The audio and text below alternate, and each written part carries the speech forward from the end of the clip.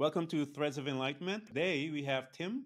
Tim is going to help you and I. He has the answer to solving marriage problems. And I have been married twice, and I need to talk to Tim so I could save my life the next time, because I do believe I would want to meet someone to get married and to enjoy that. But I want to learn from him while I'm single, how I can prepare myself whenever she shows up. So what I'm going to do is introduce Tim, let him talk to you guys. I want him to tell what he does and how he reaches people. And then we're going to go back to the beginning so that Tim can tell us about his story. We're going to ask him some questions and get some answers so that we can learn from him. And then at the end of the show, we're going to go back again to his story as to where we can reach him, touch base with him, and be a part of his following so that he can give us wisdom. So Tim, tell us a little about yourself, where you're at today, and then go back and let's find out, how did you get here, sir? Well, and again, I can't thank you enough for giving me the opportunity to speak on your podcast here. I love the title, Threads of Enlightenment. Just so you know, to get this conversation started,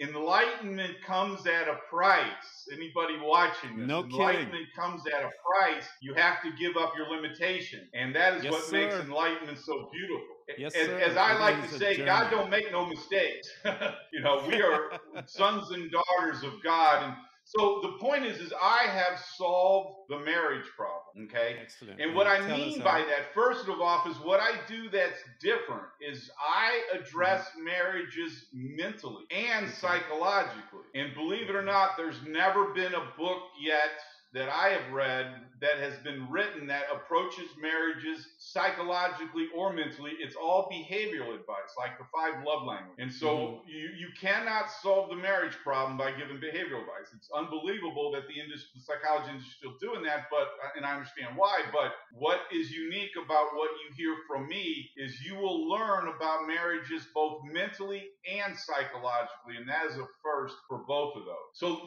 can I go through my Excellent. background? You want me to go ahead and go through my background? Excellent.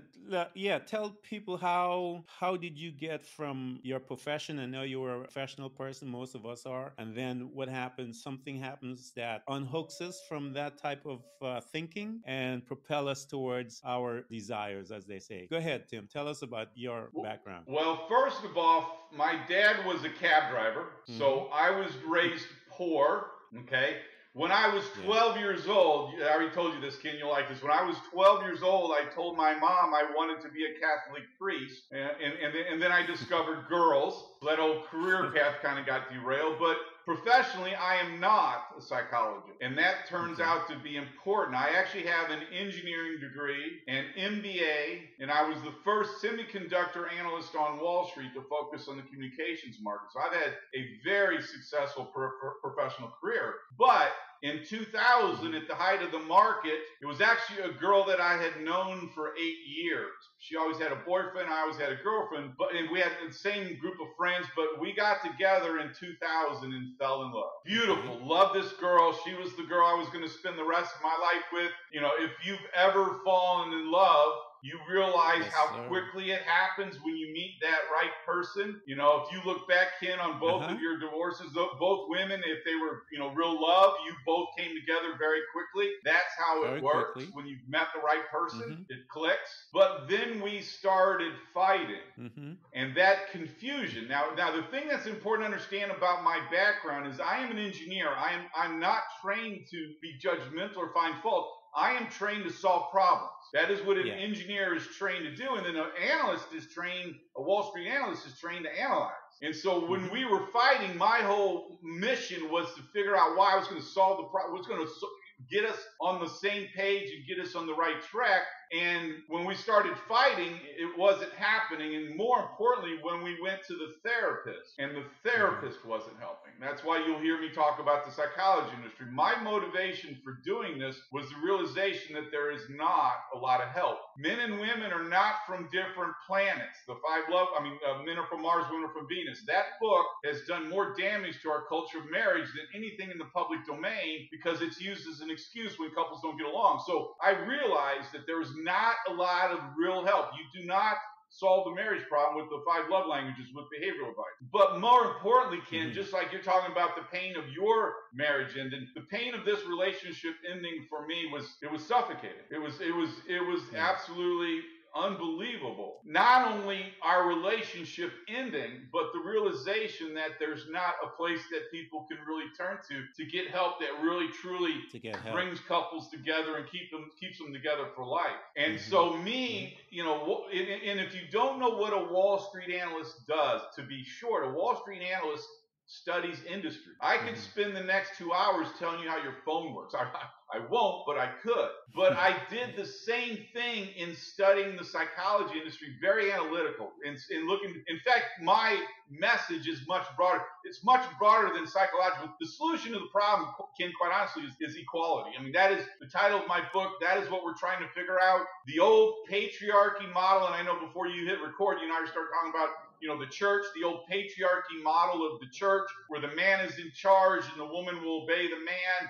That is what has been broken down. It used to be defined. The man's in charge. The man made the decisions. The man made the money. The man was logical. The woman was subordinate. The woman was emotional. She raised the kids. She was responsible for the environment in the home. Those were the two defined roles of the man and the woman in the marriage. In 1970, less than 1% of all law and medical degrees went to women. By 1990, that number's over half. So women now are just as educated. We all know this, but women are just as Hmm. educated. And so women now have the ability, if they're being controlled, to leave the marriage. So, divorce Yeah. is no longer a social stigma. There's no social stigma any longer to divorce like there was before the 60s. So what you Hmm. get from me is a very analytical approach on teaching couples how to stay together for life. Well, that's the key. I mean, one of the things that we've been talking about the Bible is some of the things we had a conversation we were talking about. One of the things that the Bible talks about is a covenant, and I think sometimes when people look at marriage, and I think it's our Western mentality towards it, but coming from that side, it's a covenant. It's a lot deeper. It's a lot more. I would say it carries a little more force, and when you put a woman and a man in that frame of mind that you have talked about how society put them, you're destined for some trouble.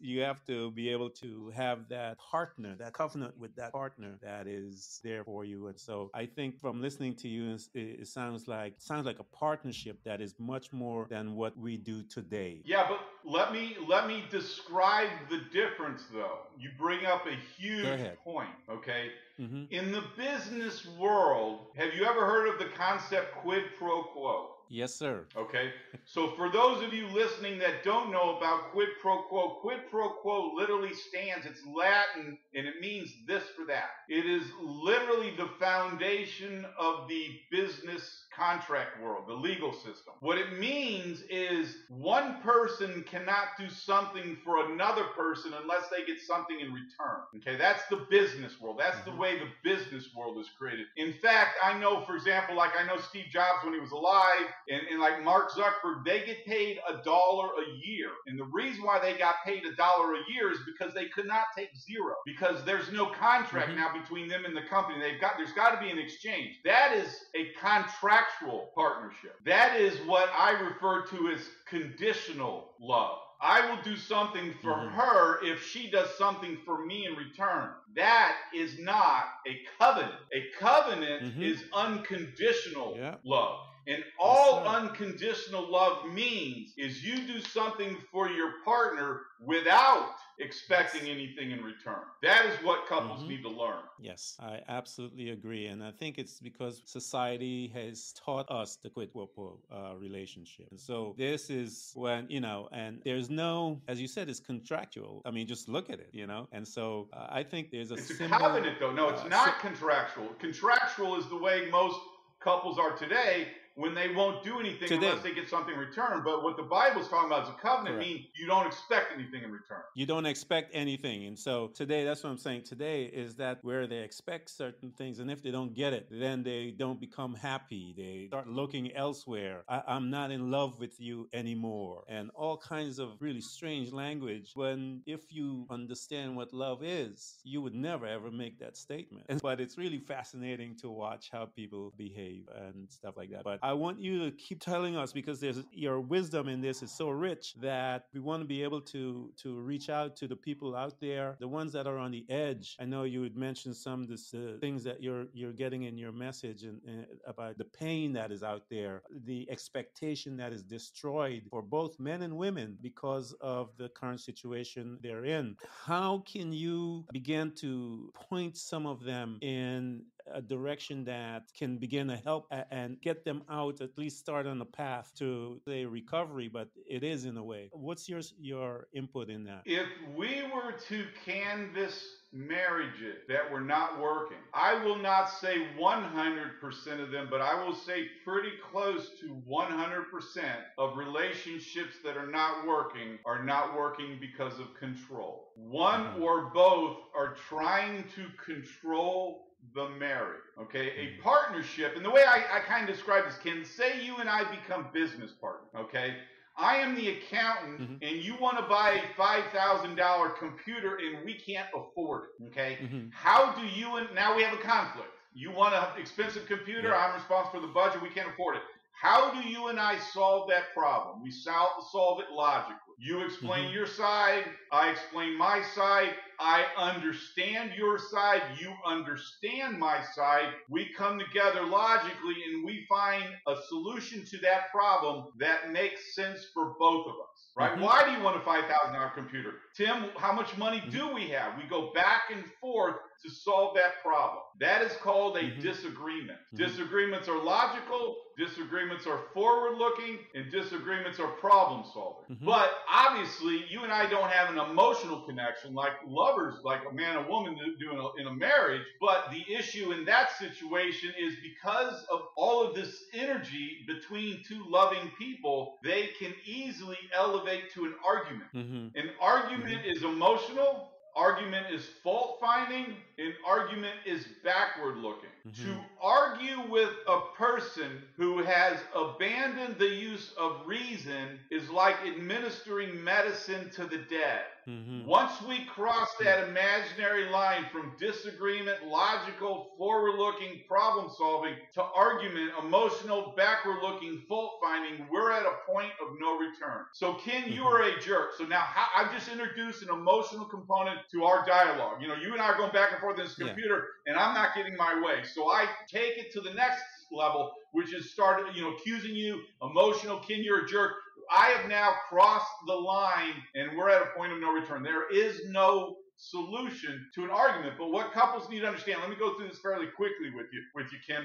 What people need to understand is what causes an argument. This is one of my real breakthrough realities. An argument, there's what I call the hierarchy of the argument. There's a process that the mind goes through that leads to an argument. It begins with an insecurity. So say mom and dad got divorced when you were a child. What happens is that now creates a fear in your marriage that your marriage will end because of what you saw with your parents' marriage. That's called an insecurity. That insecurity then leads to a prejudice. I call these relationship prejudice. It turns out our mental problems are prejudice. Again, mom and dad got divorced. Now I have a preconceived opinion, which is what a prejudice is, about marriage based on my parents' marriage. They didn't get divorced, but if they had, that prejudice then leads to becoming judgmental, which then leads to anger. And what I'm doing here, and again, I'm very quickly summarizing, is I'm connecting the dots between fear and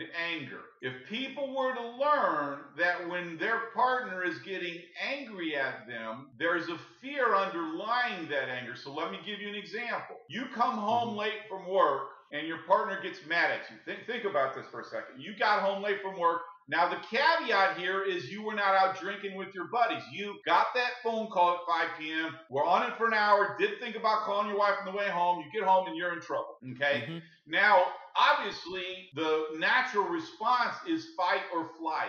Right? You're either going to respond back in kind or you're going to just flee and ignore the topic. But what you learn is that she is not mad at you for you coming home late from work. It has nothing to do with it. She's mad because she's afraid, because her parent, she's afraid of abandonment. She has low self-esteem.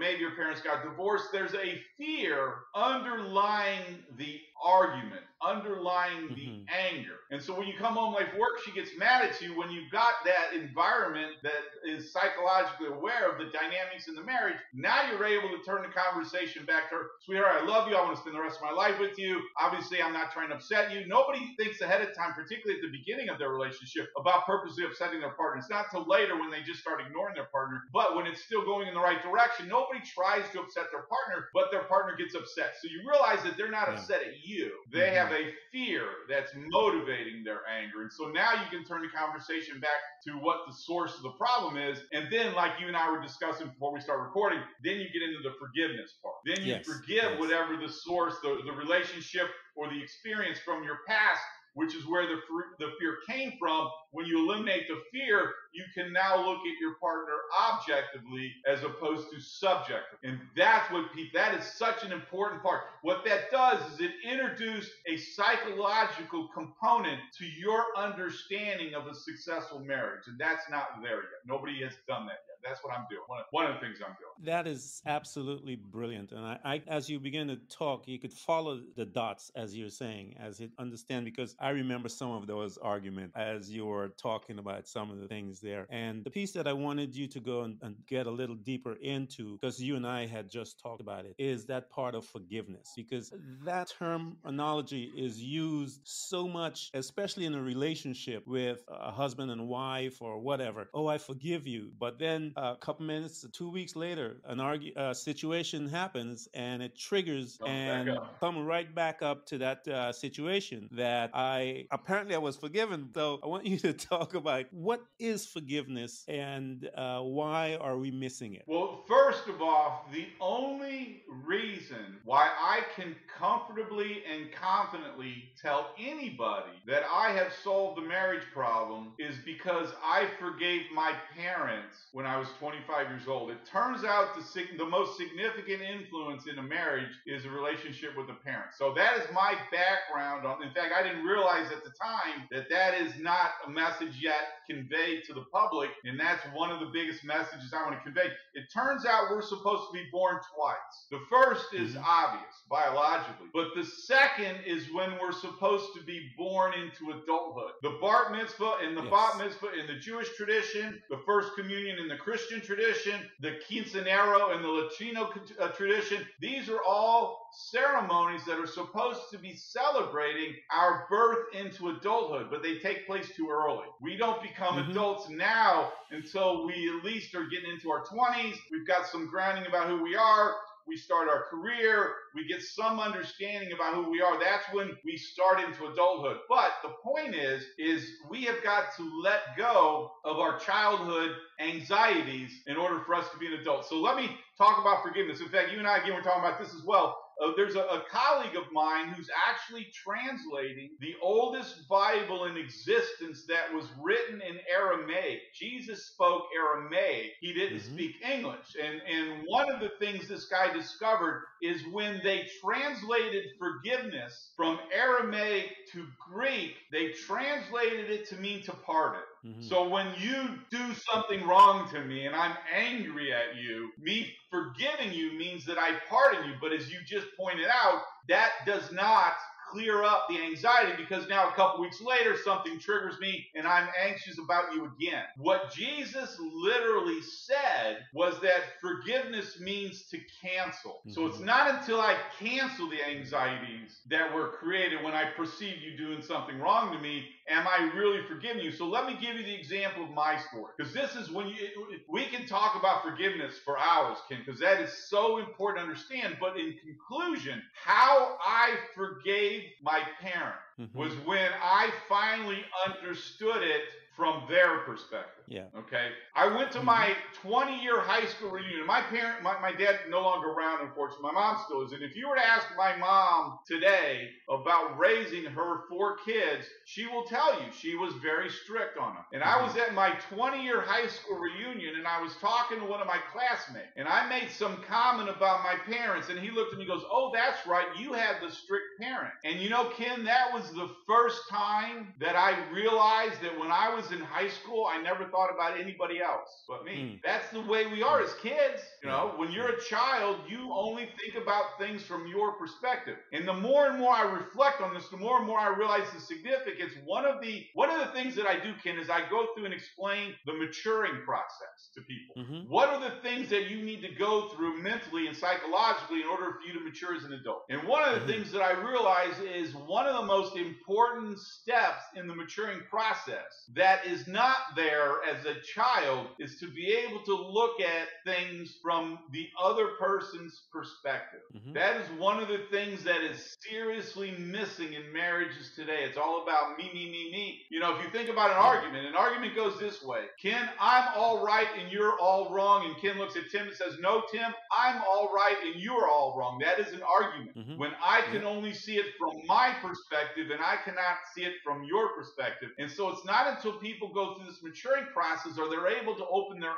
eyes up to being able to see it from the other person's perspective. So let me give you my story to summarize this conversation. Yeah. Do you ever get mad at slow drivers? Oh yeah. Okay. I I used to.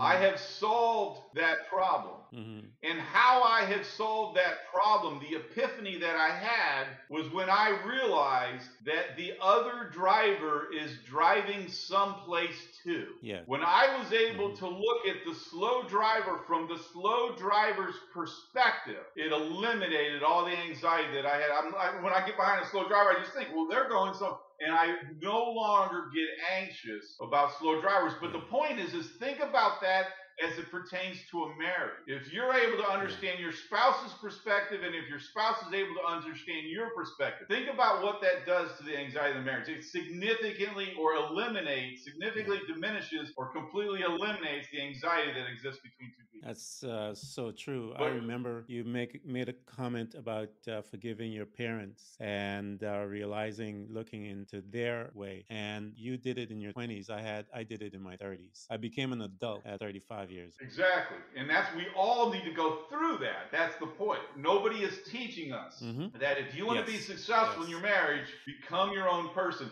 A balanced ego is not when you're better than anybody else. A balanced ego is when you are better than you used to be. That is a billion Mm-hmm. dollar comment that we are all in search of in this age of individuality, where we are all trying to figure out how to live with ourselves. And we Yeah. haven't Yeah. figured that out yet. Well, what you figure out is when you are the only one that defines you. Ken, I'm really not trying to upset you, and I am trying to be a moral person in this conversation. But if you were to get angry at me, you do not define me. Nobody defines Mm-hmm. me but me.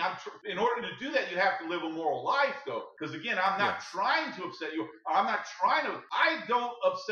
try not to upset anybody, but I still do, right? Mm-hmm. People get Mm-hmm. mad at us. We are in a judgmental culture. People get mad at us all the Yes. time, but I live a moral life, but nobody else defines me but me. So if somebody gets mad Mm-hmm. at me, I'm not going to, make it worse, but I do not take other people's data points as defining who I am. And that's what we're trying to figure out. This conversation to me is enlightening in so many different ways because I remember having to learn how to look from a different perspective, looking from my parents because of some of the things that happened. I remember having a conversation. I'm the eldest. And I remember having a conversation with my siblings because they were making judgment on my mom because of how she acted. But then when we placed ourselves in her shoes as she was a young girl, what her lifestyle was, then we began to understand what drove her and that the reason why she was doing what she was doing, not was because she hated us. It was actually because she really loved us. With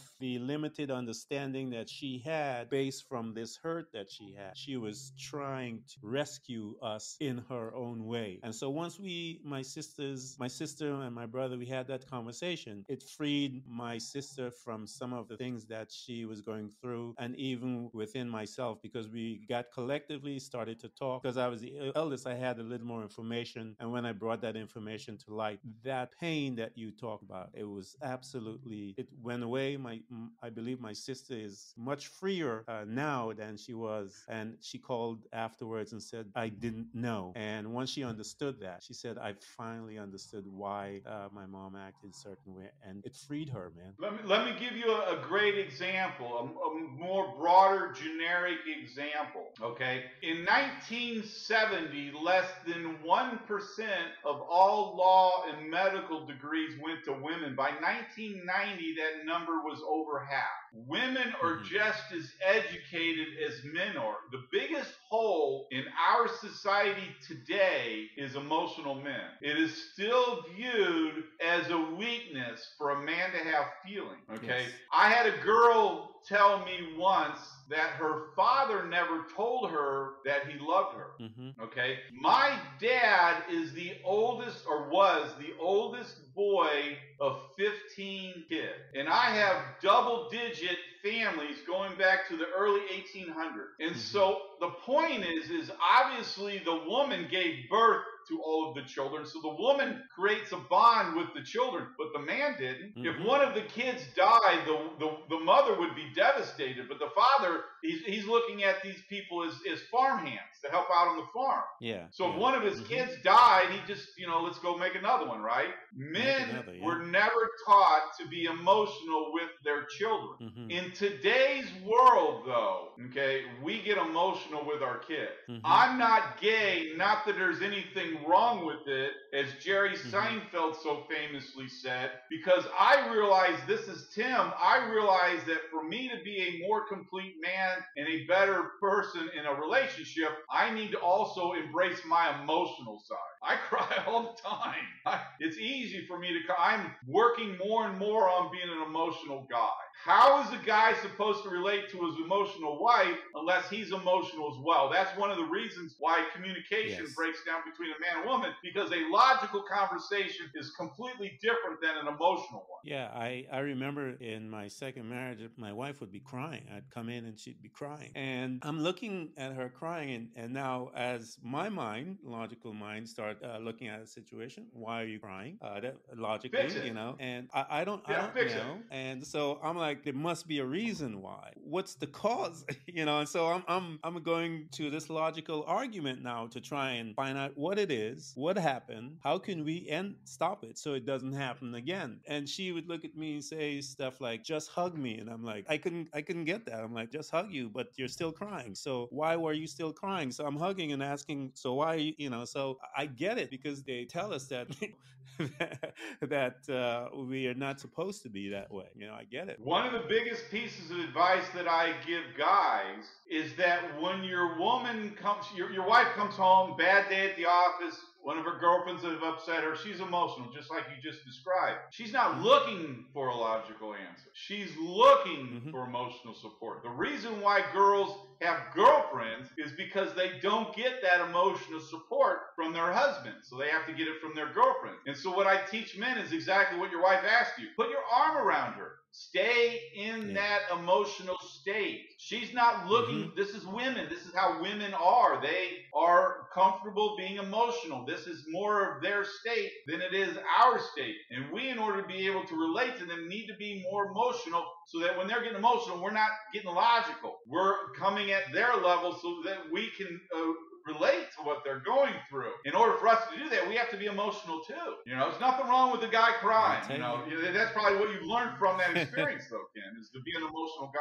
Oh yeah, I had to learn that, how to be in that moment, as you said, how not to say a word, and it's contrary to your thinking, because again, you almost have to put duct tape on your mouth and just hug and just don't say a word. And so I had to learn that, and it took some time. I mean, it took a while well, I'm not going to be lying for me to say I instantly got that. It took years to figure that out. And so there was a point then when I began to do that. I think one of the greatest things she ever said to me was that I am one guy that is in touch with his female side. So I thought that I was growing, maturing, in other words. And again, So that's not a weakness. That is the point. It's not a weakness for a man to be emotional. We've got to get past that in order for our relationships to be more successful. man, I'll tell you something, Tim. There's so much to do. I'm going to have to bring you back. So we're going to have like Please. a part 2, part 3, part 4, that kind of thing, because there's a lot of pain out there with couples and marriages that are not,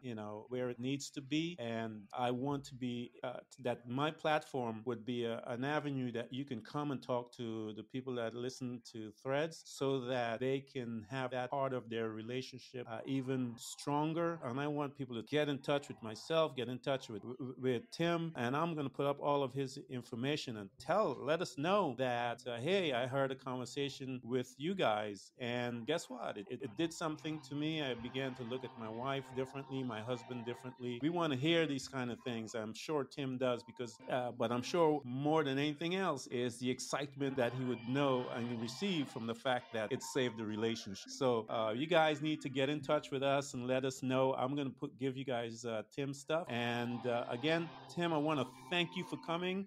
And I promise we're going to have a couple of interviews because this information needs to be out there, and it needs to be out there constantly, because I know a lot of people personally that are in pain, and I want to be able to give this information so to save some of my friends' relationship. Man. I appreciate that. Again, this is very important. As I said earlier, one of my motivations for doing this is the realization that there's not a lot of help out there for people looking to finally figure out how to make their marriages successful. And I can do that. I can bring to light what needs to be understood in order for that marriage to be successful.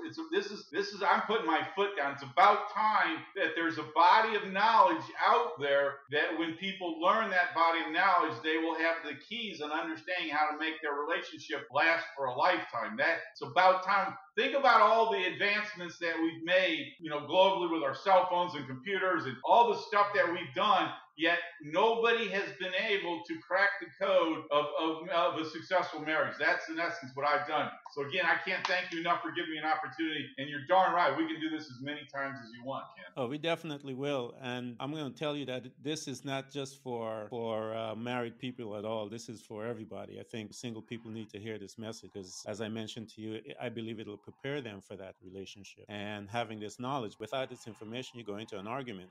It's done. But with this knowledge, you're able to now approach that quote unquote argument from a different point of view with different information that you can. Well, I eliminate arguments. That's what I'm doing. I'm eliminating arguments from the marriage. Yes. So I can't wait. Again, thank you so much, Tim. And we're definitely going to do this again. I'm going to put this package up to get a suite. I'm going to send you so you can hear what it sounds like. Also, send me all of your stuff. I got anything else you want me to put it, and I'll put it on my platform for my people to get their hands on your information because it's necessary. And I'm excited that we had this. Thank you so much, sir, for coming, giving me some insight that I can use for my next relationship. Beautiful. Everyone who's listening to this podcast, we hope to continually help you to learn how to embrace moments of darkness, because it is in the darkness that we learn how to develop and use our abilities to truly see those parts of ourselves, often invisible to us, in the light. It becomes your responsibility to navigate through all of your trials, to find out who you truly are and begin your journey to loving yourself, which is possibly one of the most difficult things you will ever do in your life. To love yourself and to find the real you, but always remember to enjoy the journey. Thank you for coming by. Please subscribe, and if you can support us financially, we deeply appreciate it.